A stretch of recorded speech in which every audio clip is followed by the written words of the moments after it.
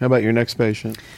All right, so now we have a male, 53, who in 2007 was diagnosed with a T1N0M0 adenocarcinoma of the left lower lobe.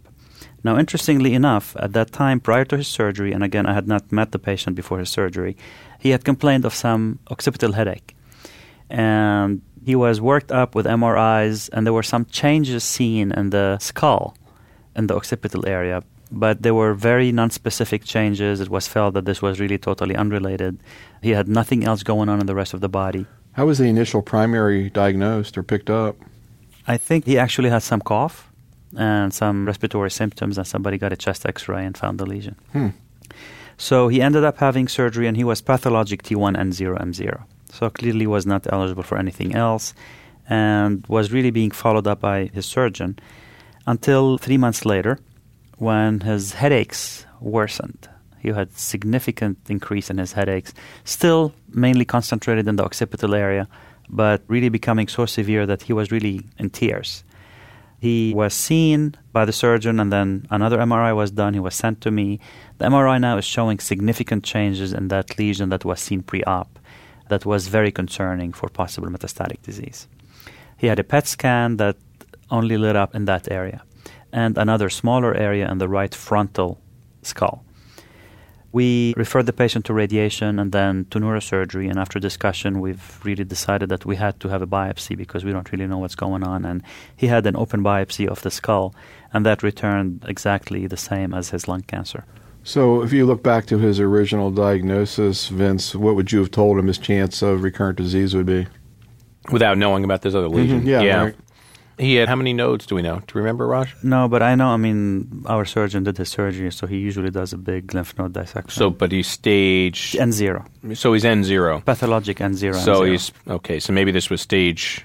Maybe this 1A. was a stage 1A. Well, he was a 1A if you disregard the head. Yeah, so a guy like this, depending on tumor size, and he had a full cancer operation, has somewhere between a 60% and 75% chance of being disease-free at 5 years. This is kind of weird, coming from the perspective of, say, breast cancer, where patients with, recurrence rates of 10% get chemo, such a different attitude. Of course, you don't have the kind of database that they have in breast cancer, but obviously this guy didn't get adjuvant therapy. Yeah, and of course, he did have stage 4 disease, essentially, at presentation, retrospectively. Yeah. But I think a lot of us agree with you that the culture change in lung cancer will likely include revisiting our best patients who have 75% cure rates and seeing what we can do to get them to be 80, 85, or 90%. So what happened at that point once you had a diagnosis of metastatic disease? Once we had the diagnosis, because of the severe pain, he ended up receiving radiation therapy to the occipital skull lesion and a stereotactic to the right frontal skull. And he became completely pain-free. And then I decided to offer him systemic chemotherapy because even though there was no more measurable disease, this is a patient who has stage 4 disease who has an excellent performance status. So he was offered the chemotherapy with the carboplatin, docetaxel, and Avastin. Completed the 6 cycles with excellent tolerance and is currently on maintenance Avastin. Is doing extremely well. What went into your decision to use docetaxel as opposed to paclitaxel? I think maybe part of it is I'm more biased that I feel docetaxel may be more active than paclitaxel. If you look at the phosphorylation of BCL2, there's argument that docetaxel is more potent to BCL2 phosphorylator. And second is really I've had more experience using docetaxel. I've always been a docetaxel user. What do we know about paclitaxel versus docetaxel, Vince, plus Bev? Well, we know that they've both been studied extensively with Bev.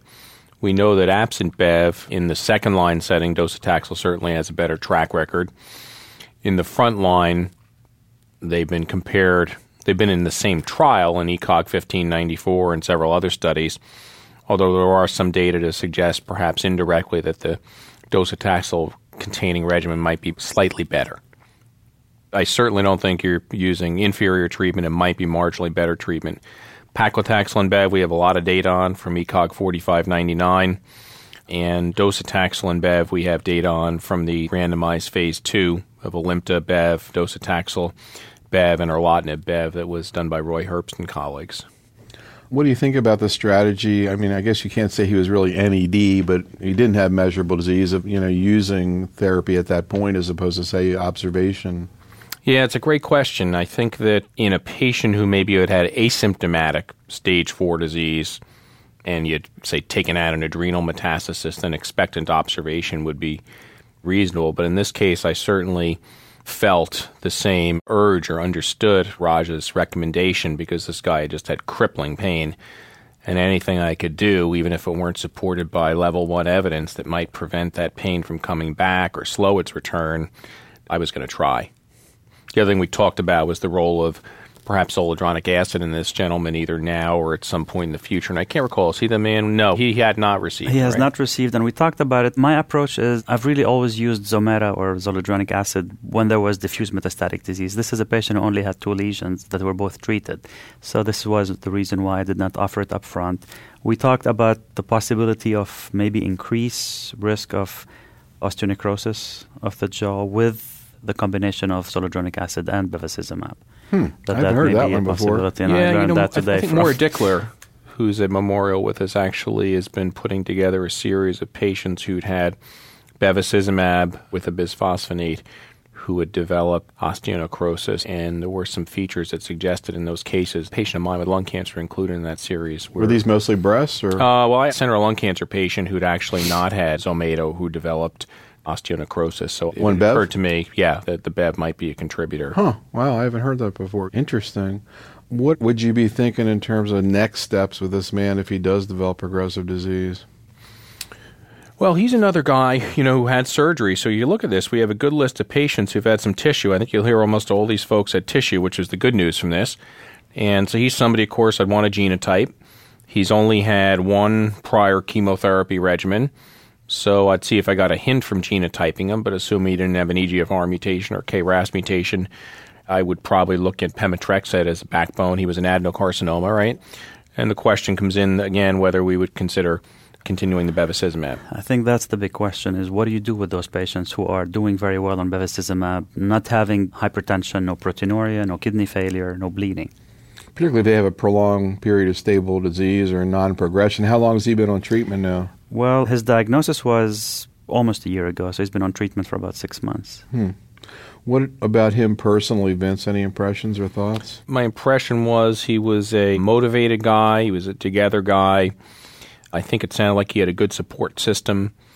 And, we tried to elicit the individual's views on continuation of some of these therapies rather than just imposing our will. And I think what we found in our limited series today was that most of these folks who seem to be doing okay, particularly those, say, on bevacizumab alone, were more than willing to continue it because what they had experienced from the symptoms of their cancer seemed to far outweigh what they were experiencing from the bevacizumab or other therapy that they were on at that time.